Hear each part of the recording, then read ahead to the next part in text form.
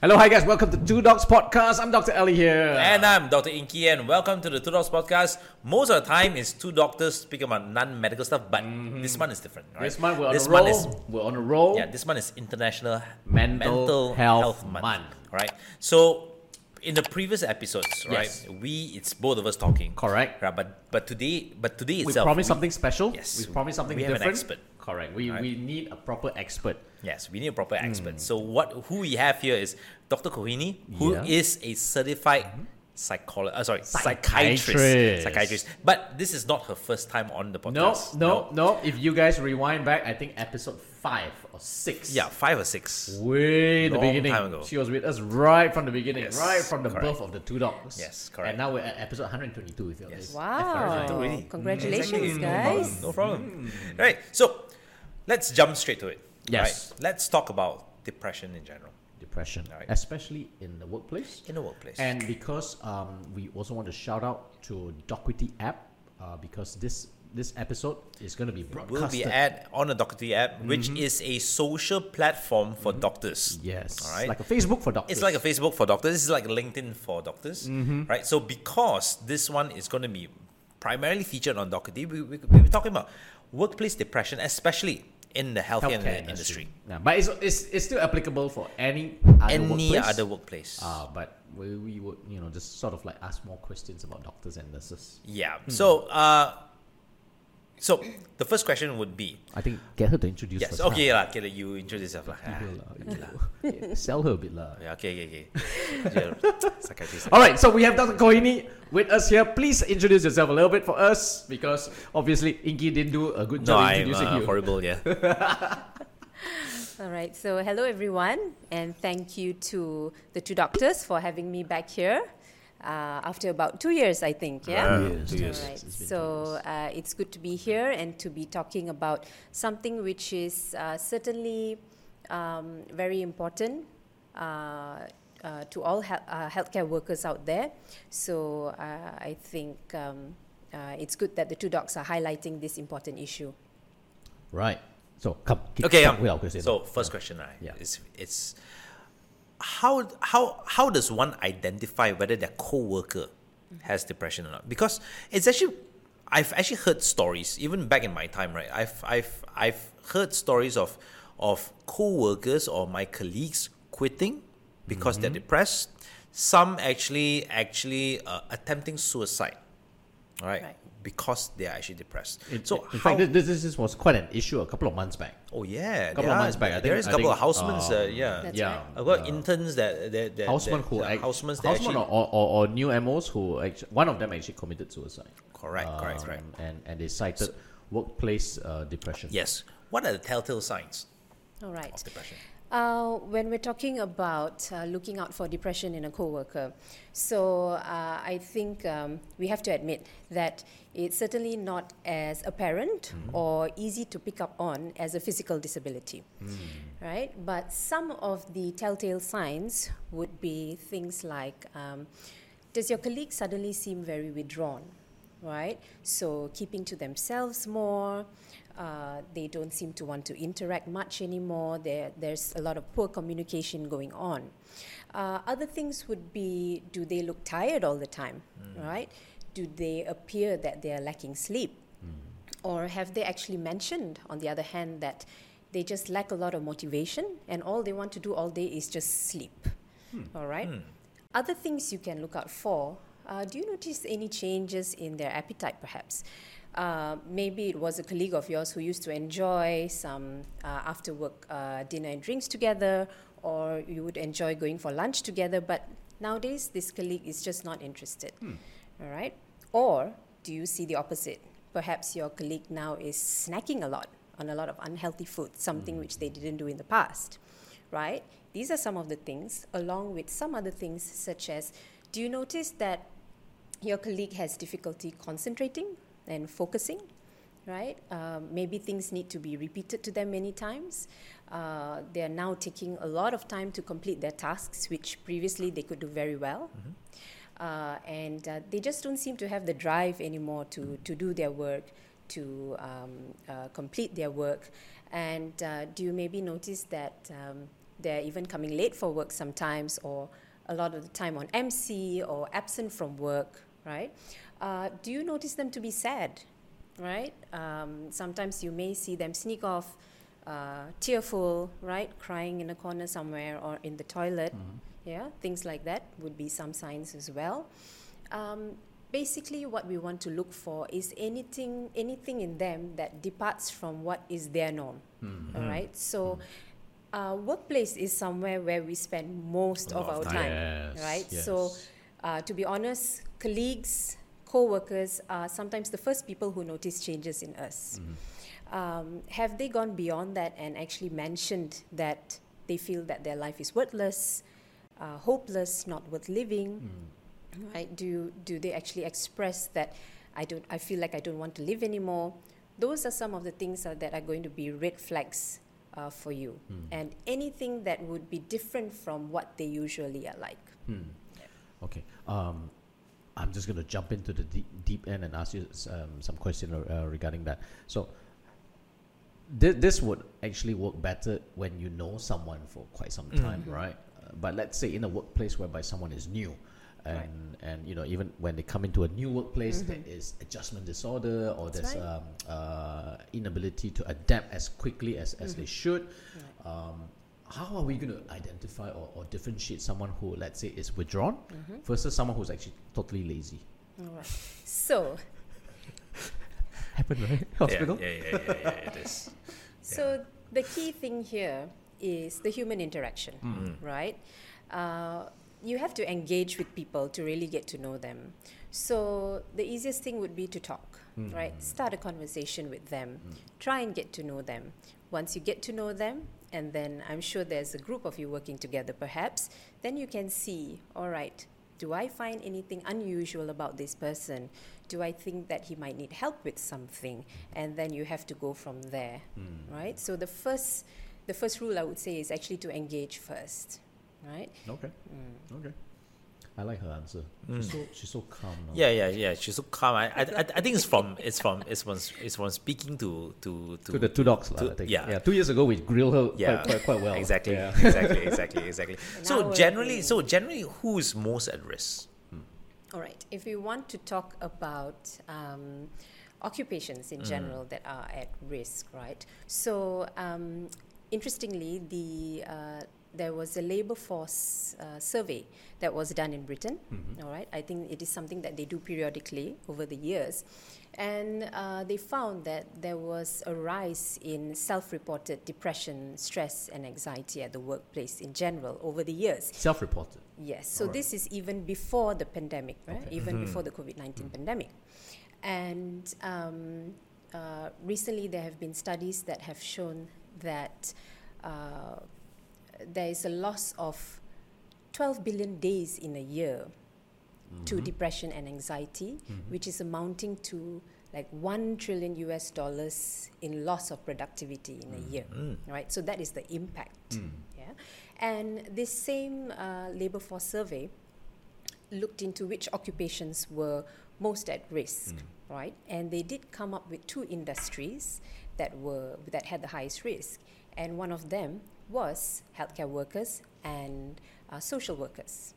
The other one was the education industry. Okay. Right? And recently, very fresh off the press, WHO has come up with the guidelines on mental health at work.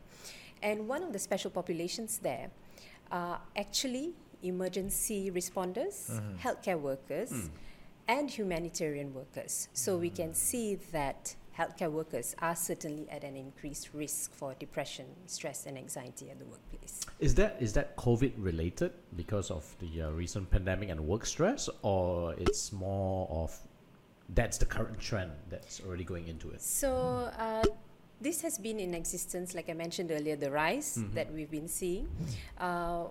Was there even before? So the projections was that it was going to rise. This was even before we knew about the pandemic. Right? Okay. And even in the last decade, there was a survey in the US that found that physicians had higher levels of burnout compared to other occupations. So we can see that it has healthcare workers have always been at risk. And I would say that it is also because of the inherent nature of the healthcare worker.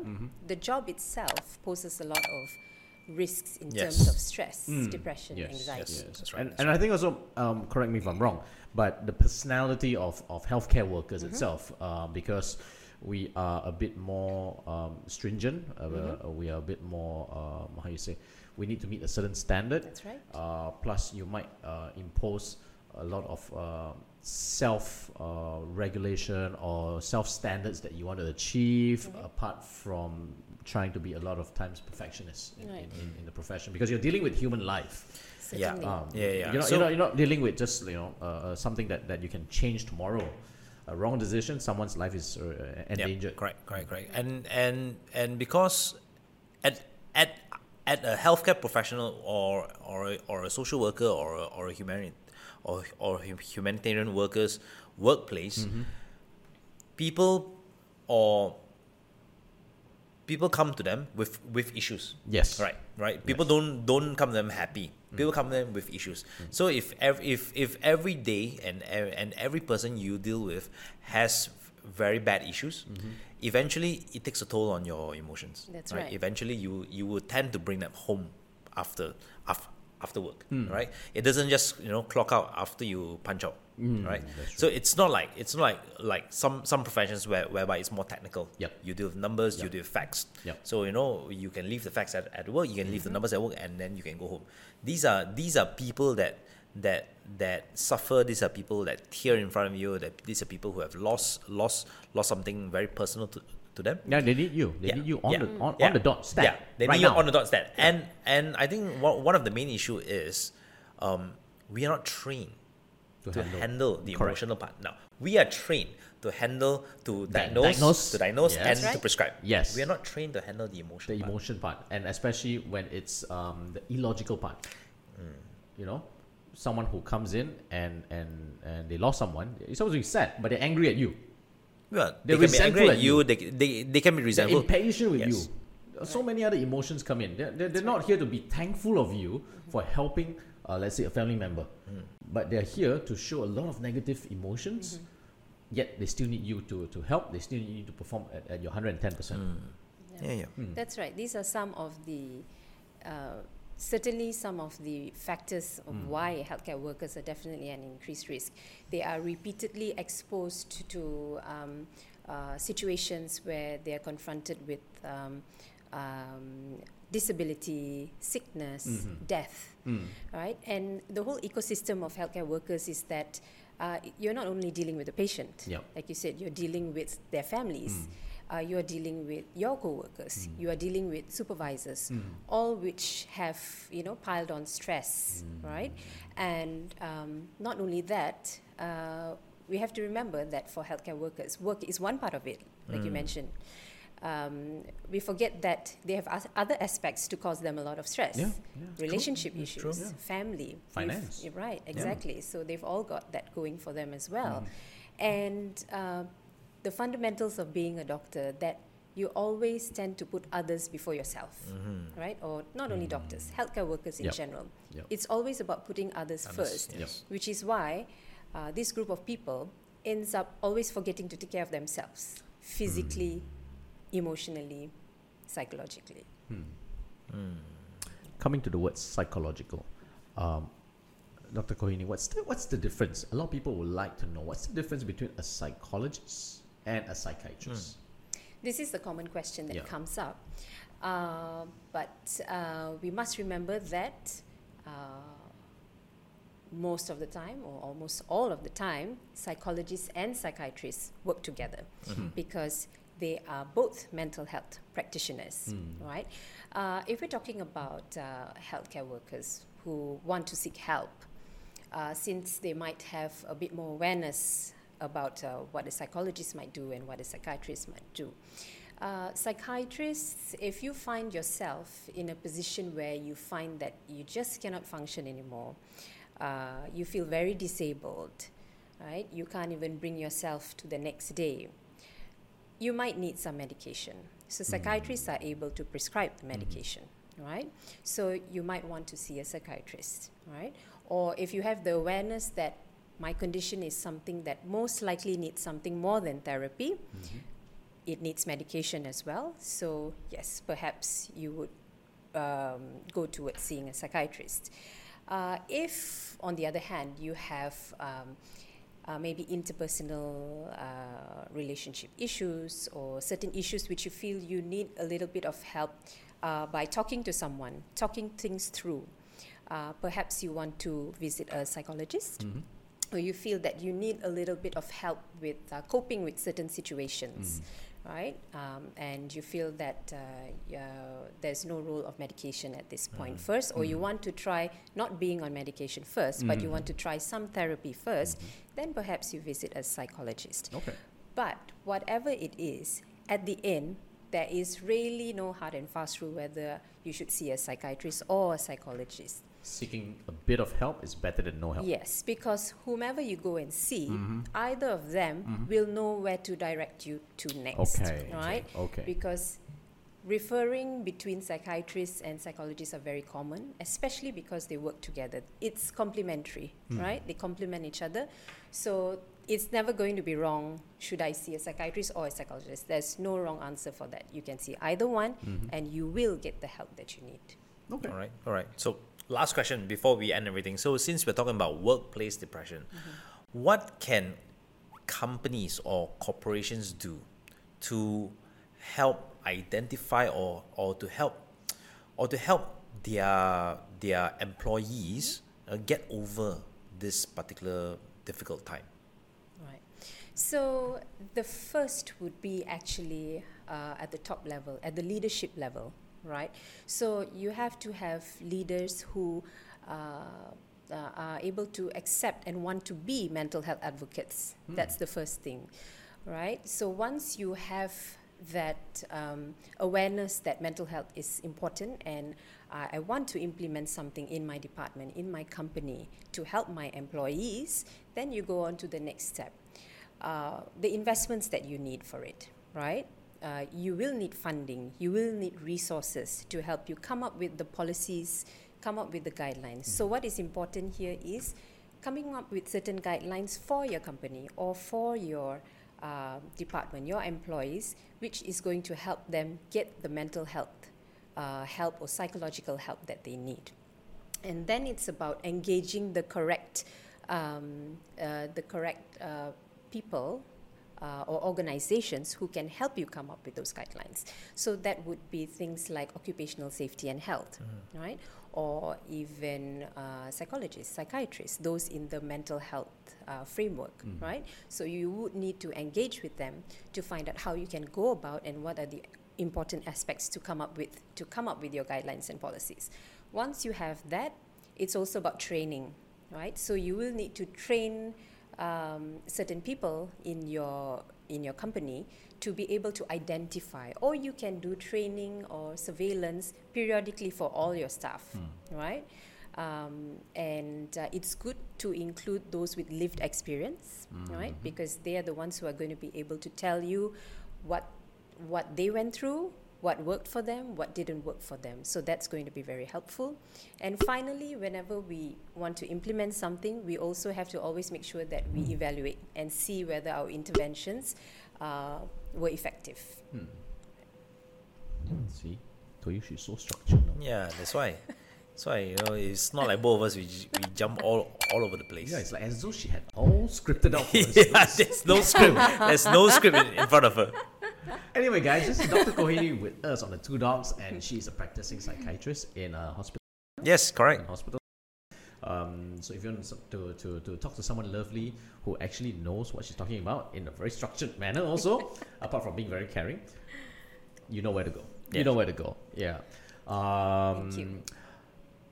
When you talk about employers who are committed to mental health, and you're saying they must have a certain awareness, I think what would be the fundamentals? What should they keep in place, or how would you advise an employer to take the first step?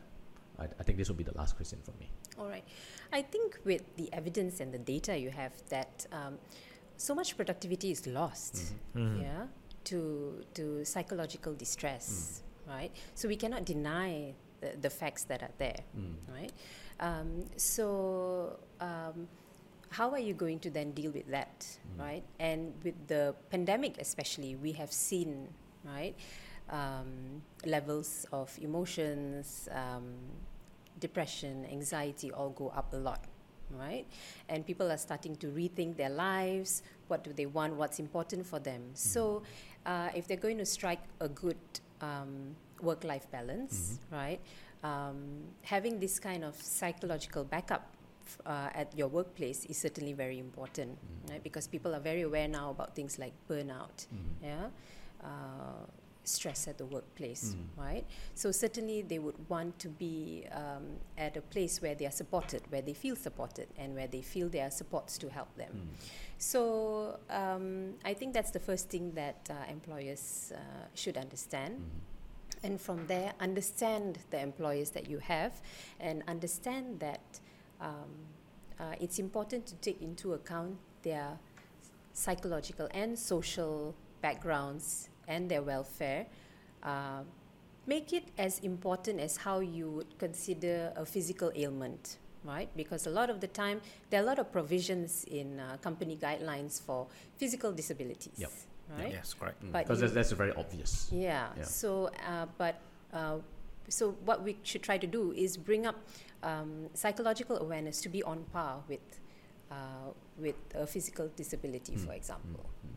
I like how you mentioned in the beginning when you talk about some of the signs of co-workers having telltale signs, and one of it was actually taking MC. Yeah. So I think most companies, the HR should also take a lead. If you see frequent MCs, That's right.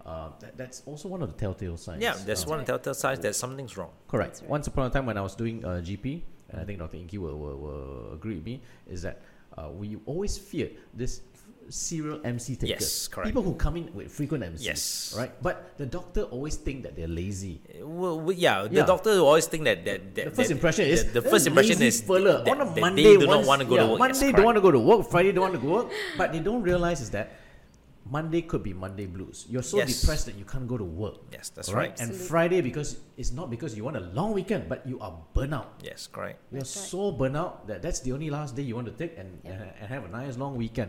So I think as doctors, and I think doctors who are listening out there, if you see someone who is so-called in inverted commas frequent MC seekers, ask them, Yes. how are you? What's going on? Absolutely. Correct. What's going on? You know, I notice you're having a pattern of MC. What's going on? You know, and just let them open up to you. If That's they right. don't give you a good answer, that's then fine. you can go Yeah. back to your pre-conclusion. But if they do, a lot of times I think you might be able to catch someone who is in the initial phase rather than they spiral out a bit later. That's right. Correct me if I'm That's wrong. right. So that's why always engage. Engagement. There you go. Engagement.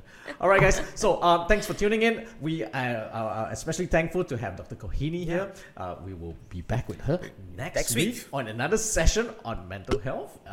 Because again, commemorating International Mental Health Month, Mental Health Month. we have committed to make the whole month long The episode. entire month, right? All the episodes are dedicated to mental health. Correct. So Wonderful. please drop us a couple of comments, like, share, the Share, and content, subscribe. and we will be back with you next week on the Two Dots. Yes. And this is us signing off. Have a good weekend. Have a good weekend.